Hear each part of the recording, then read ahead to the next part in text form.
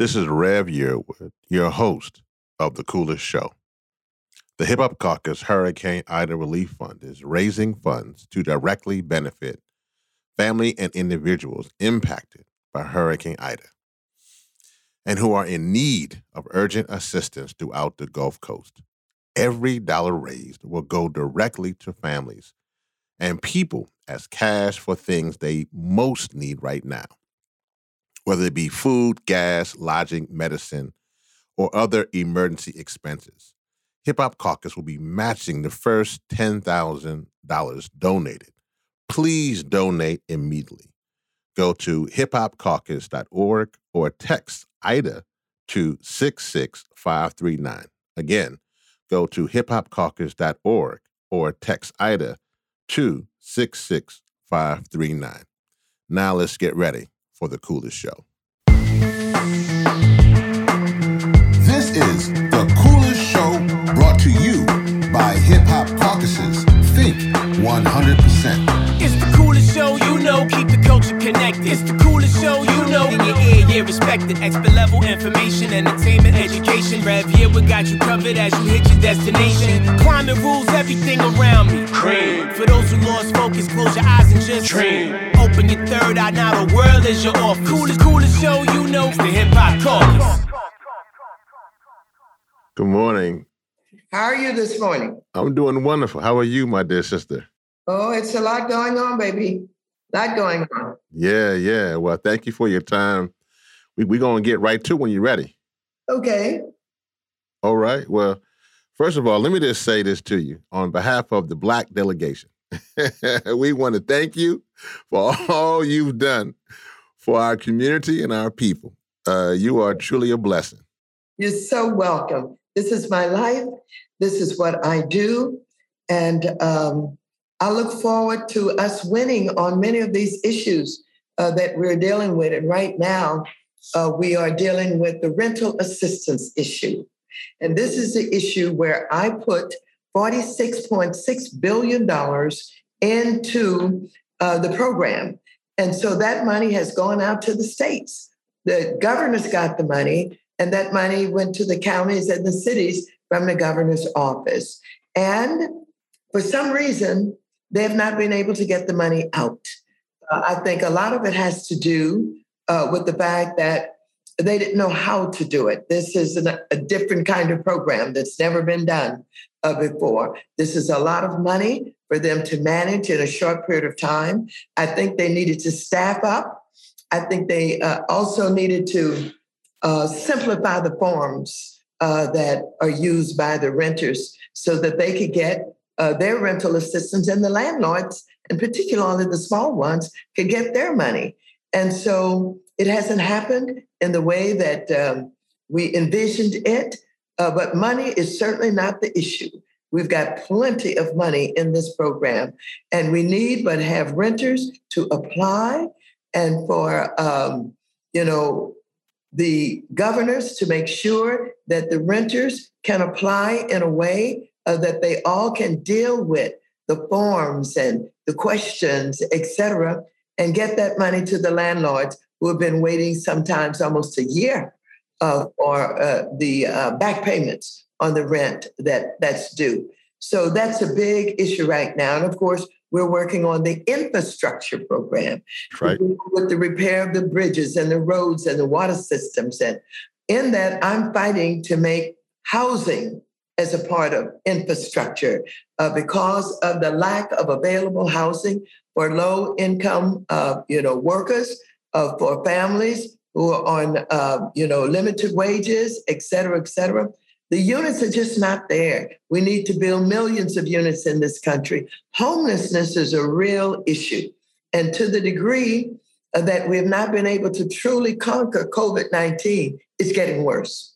And with Delta coming along, I'm so worried that even more people are going to end up on the street. So these are the immediate issues that we're dealing with, not to even identify the ongoing issues of police reform and dealing with the voting rights and the voting rights bills that are being held up over in the Senate, the John Lewis bill, the HR1 and the SS1 and SR1.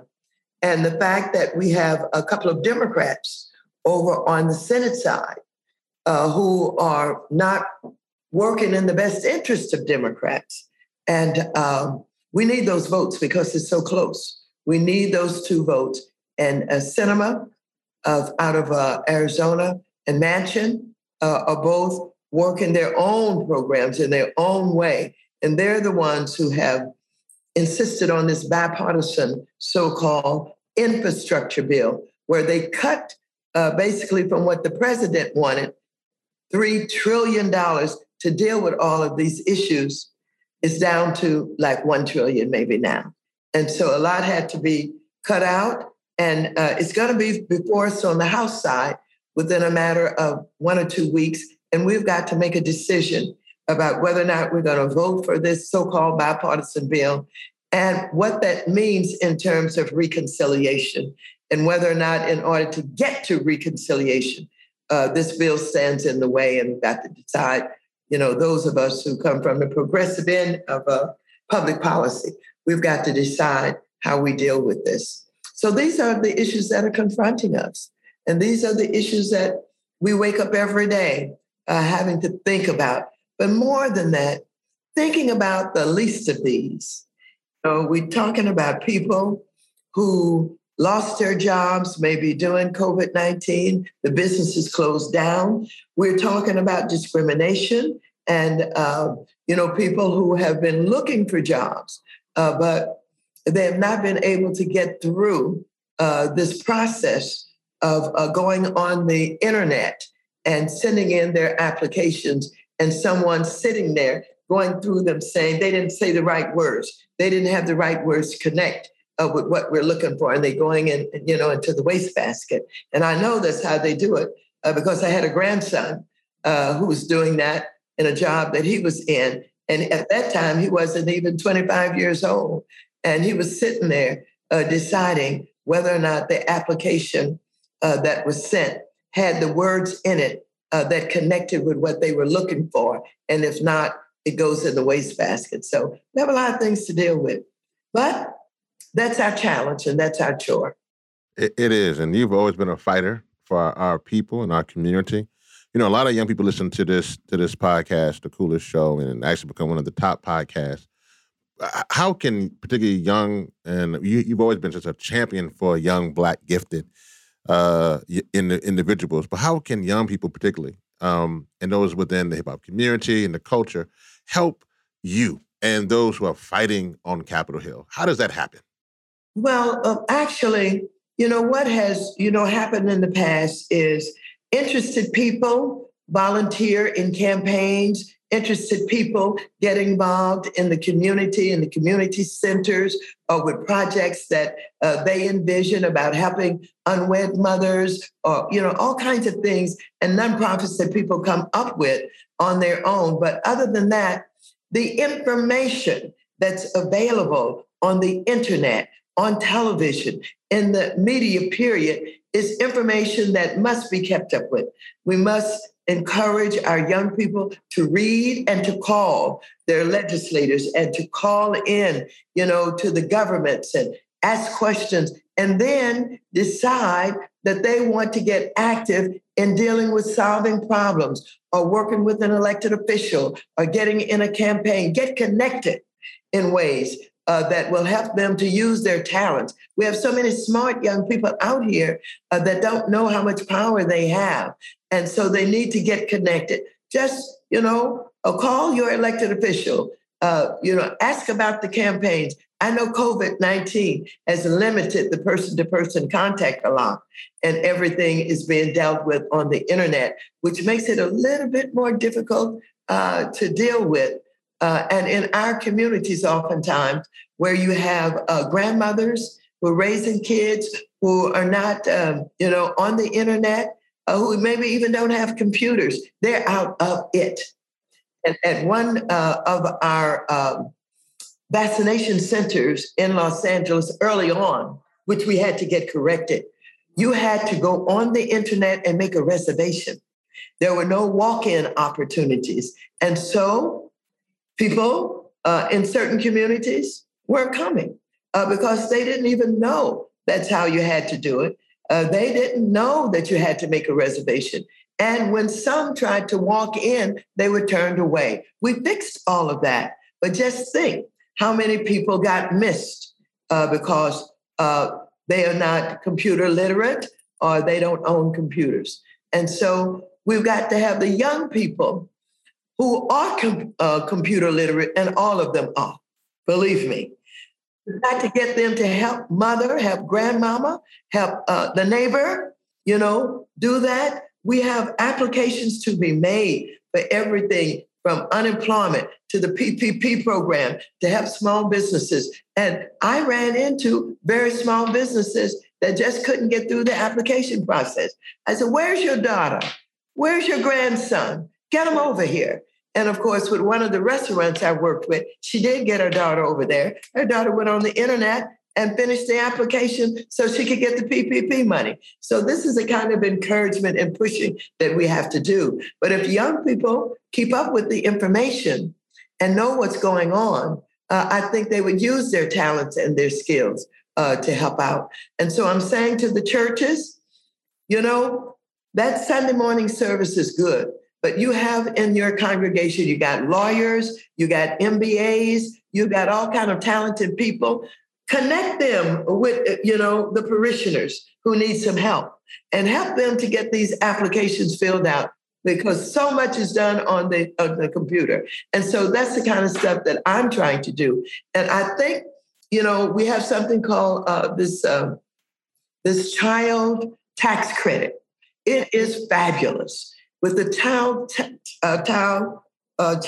tax credit, what we're doing is we're assisting families with what they need for their children to have the clothing to go to school, to be able to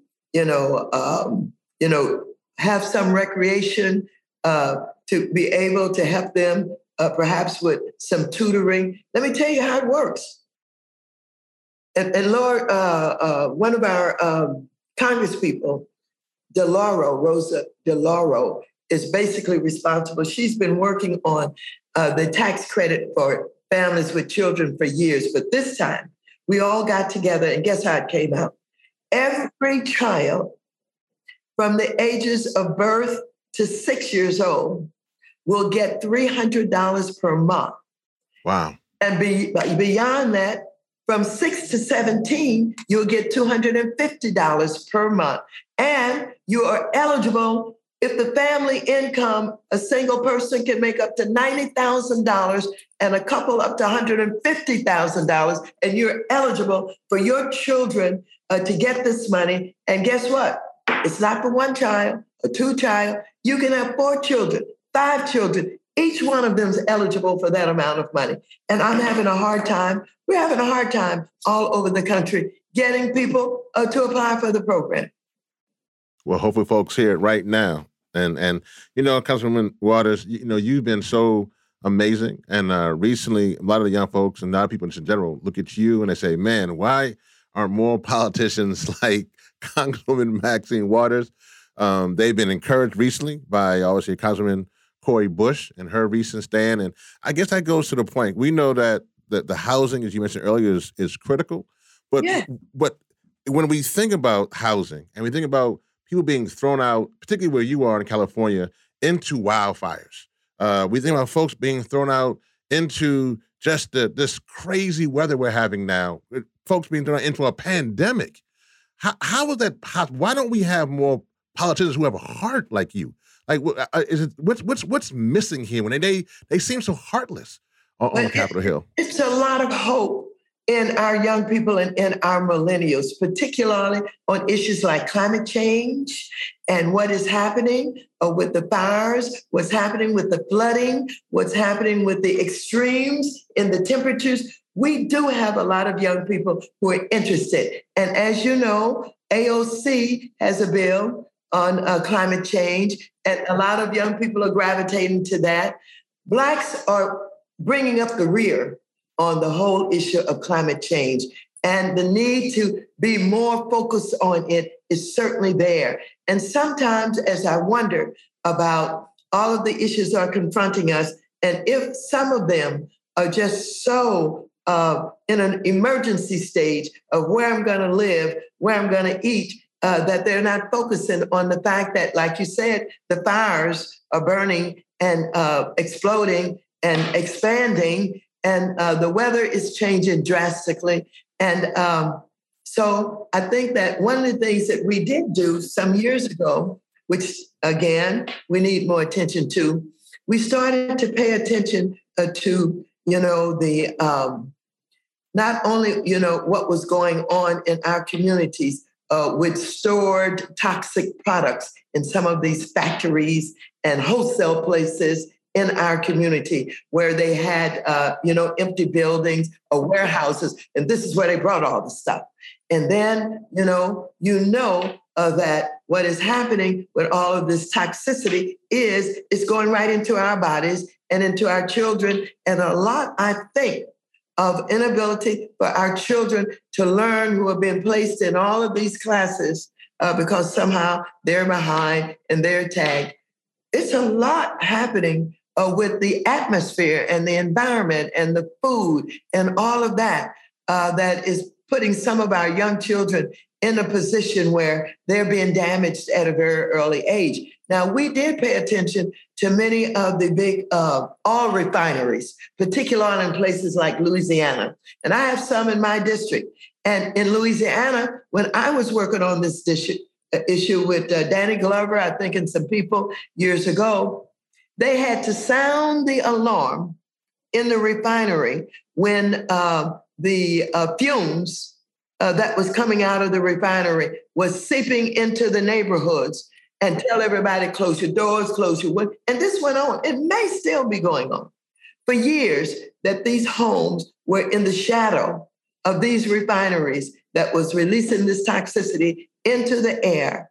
And then at certain times, everybody had to run in the house, close the windows, close the doors, and wait until the alarm stops before they could go back out.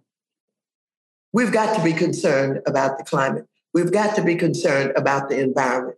And so I'm just hopeful that we could get to the point where we could get beyond the emergency situations of, housing and homelessness so that we can deal with all of the other issues that are impacting our health and our well-being. Some of our white counterparts in the environmental movement say that's the reason that they don't approach us. They say that, well, we don't really approach people of color, and particularly Black and brown and indigenous people, because they got so much going on. And so, and that's true, but you're saying something different. You're saying, yes, we have those things going on, but we have to be engaged in the climate crisis as well. Is that correct? Absolutely. Absolutely. It was us who took on lead paint in the housing projects and in buildings. We had a lot going on. We've always had a lot that we have to pay attention to, but we were the ones that brought the attention of lead paint to HUD and to the public. Our children were, chewing on, the baseboards and stuff as little kids will do. And while, someone would say, well, we're too worried, we got to find food. You got to do it all. You got to do it both. And so I think we're capable. We've got to have more discussions, more interaction. If I could substitute some of the time that's on television for nonsense and foolishness, as my grandmama used to say, then we could focus on real discussion about what we need to be paying attention to and what we have the power and the influence to deal with. So I'm an optimist. And I may go to bed at night and I may be as disgusted as you can get. One good night's sleep, I get up in the next morning, I'm ready to brawl. I'm ready to do it. So I never give up. Listen, and I can tell to anybody, that is a fact in that case. Councilman, being from LA, being in your district in California, and in your career, you have focused on many issues. Can you tell us why a legislator from California is supporting legislation to protect the Arctic? The who? To protect the Arctic. How are you? You're at the forefront now of protecting the Arctic. How did you go from sunny California? Now, I'm with protecting the Arctic. That's a great thing. But how did you go from LA to be at the forefront of protecting the Arctic? Well, I could tell you how we go from, LA to a lot of things, but let me just tell you a little bit about the Arctic. In addition to the melting of the ice and what that means, Russia has basically claimed the Arctic. They've been up there for years, and they are building, and they are manufacturing, and they are basically putting themselves in a position where they will benefit from anything that's going on in that area. But I want to tell you, the Arctic is extremely important to the entire Earth and to the world. And what happens up there will determine whether or not we have flooding. It will determine whether or not we have erosion.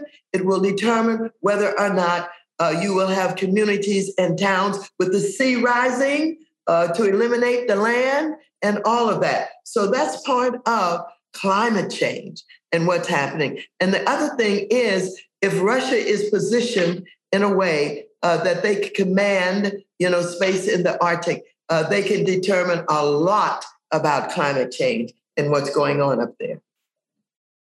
Thank you for that. And I know in your district in LA includes Compton, where we have oil rigs that lie in the backyards of Black and Latinx communities. Can you tell us how you understand how that harms, particularly those people in your community?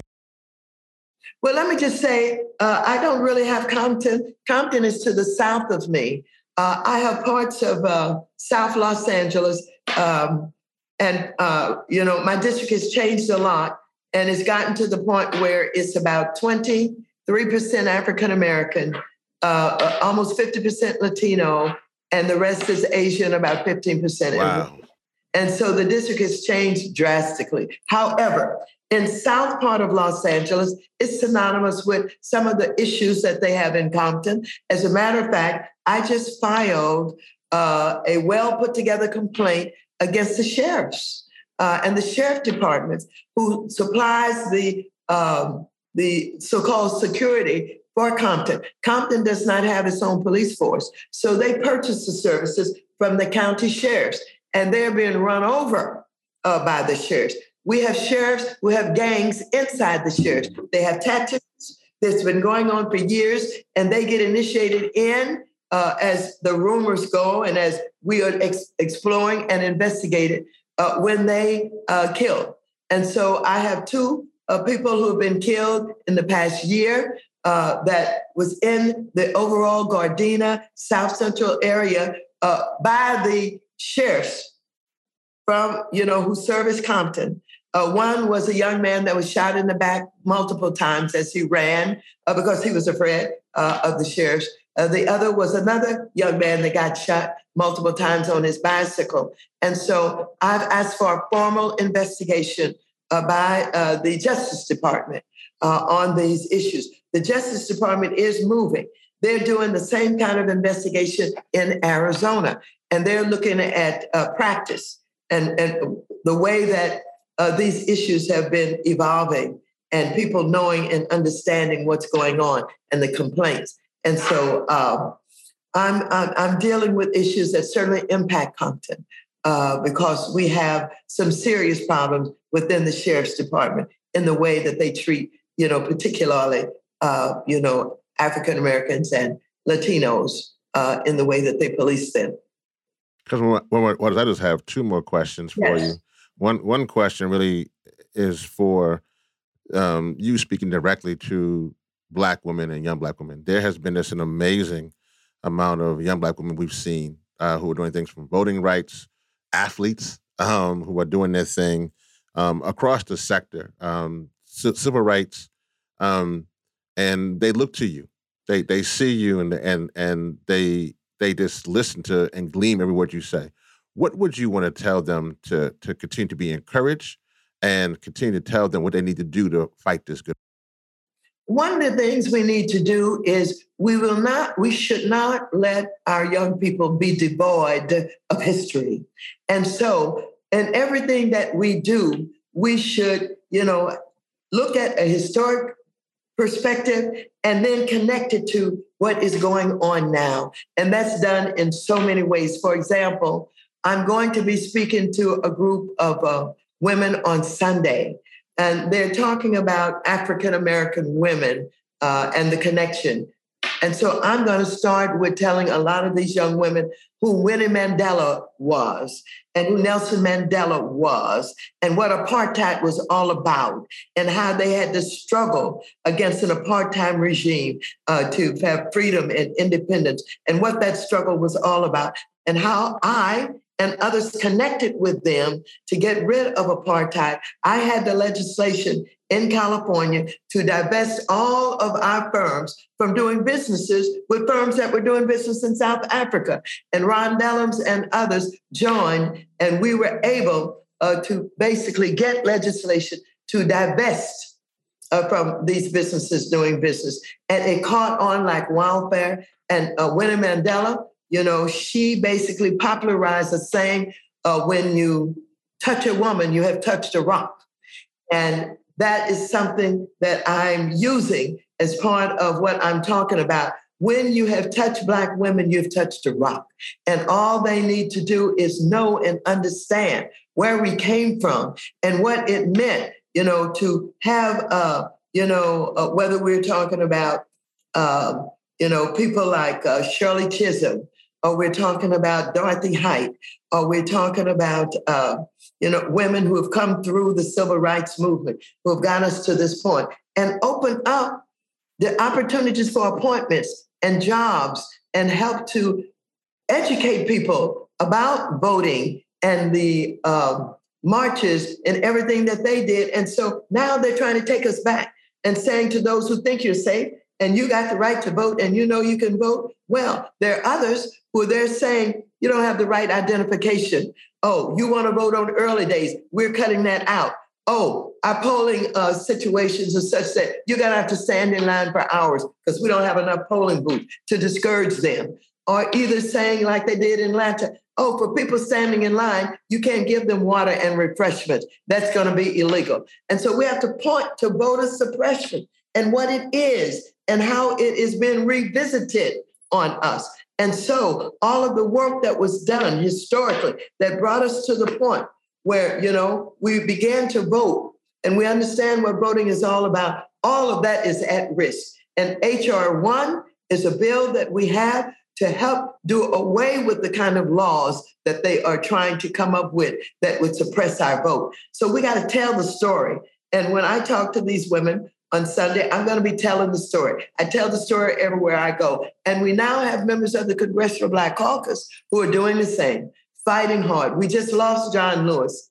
But the story of John Lewis walking across the Edmund Pettus Bridge, where I've been going ever since. They've been walking across the bridge every year. We got to tell them, come on. I took a whole group from Watts with me one year, young people, down to Selma to walk across that Edmund Pettus Bridge. And we have to keep encouraging them. Come on, go with us.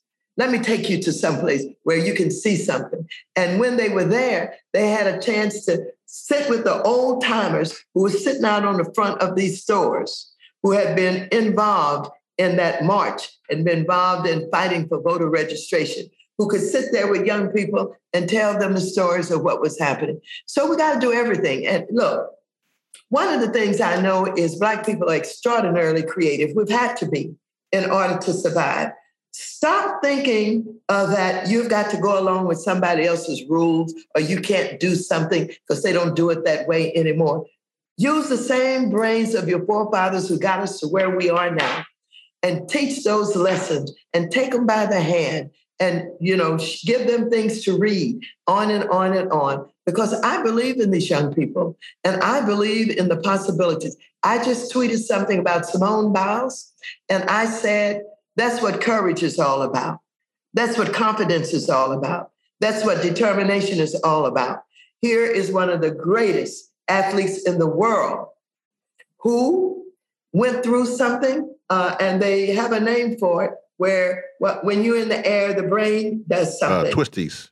Twisties. That's what they was explained to all of us. And this happened to her, and she didn't land in the way that she would normally have landed because she is the greatest.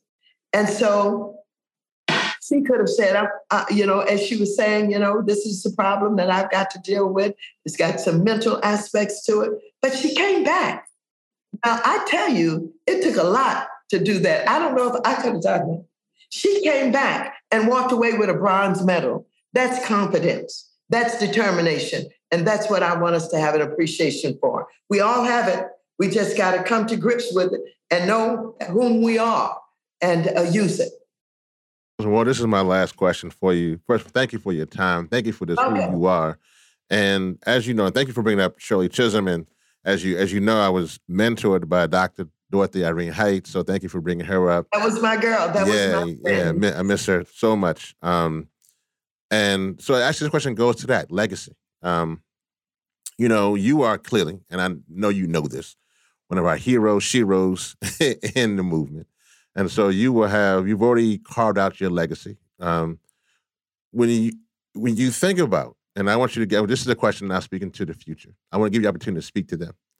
If you think about now, this is obviously 2021. 100 years from now will be 2121. They will look back and they will probably hear about the amazing stories of Congresswoman Maxine Waters. They're going to be like, man, she was something else. They, unfortunately, because of the climate crisis, because of all things that are going on, they're not only fighting for equality, they're probably fighting for existence. If you can speak to them, speak to the future right now, kind of like a time capsule. Speak to them. What would you want to tell that generation? Well, the first thing I want them to know is from whence I came.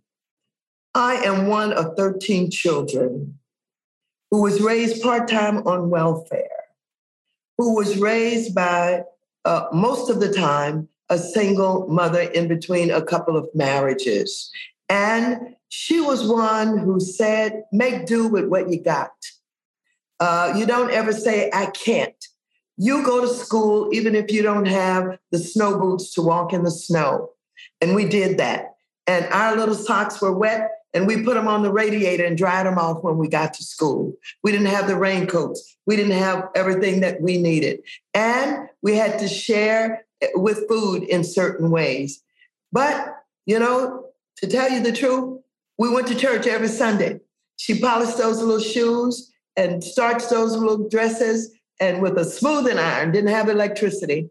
And we went to church and we were there with our little speeches on Easter Sunday and, Christmas time when you got your speeches and all of that. And during the summer, we had Bible classes in people's homes. But one of the things that they instilled in us was good values. You know what I mean? How do you appreciate and respect others? How is it? If you have something, you must share it with others who don't have anything. And so these values stick with you. And I want young people who are getting married and having children to remember, don't leave it up to someone else to teach your child values. This must be a part of your daily life. Not only must you teach it at the dinner table, but you should talk about it in discussions when you're doing homework. You can't cheat. You got to be prepared. Teach these values. And then when you're teaching your children values, it won't lead them, even if they go off the wrong track, they're coming back for the most part because they know what they've been taught, what's been instilled in them. And then you're building up the belief in self.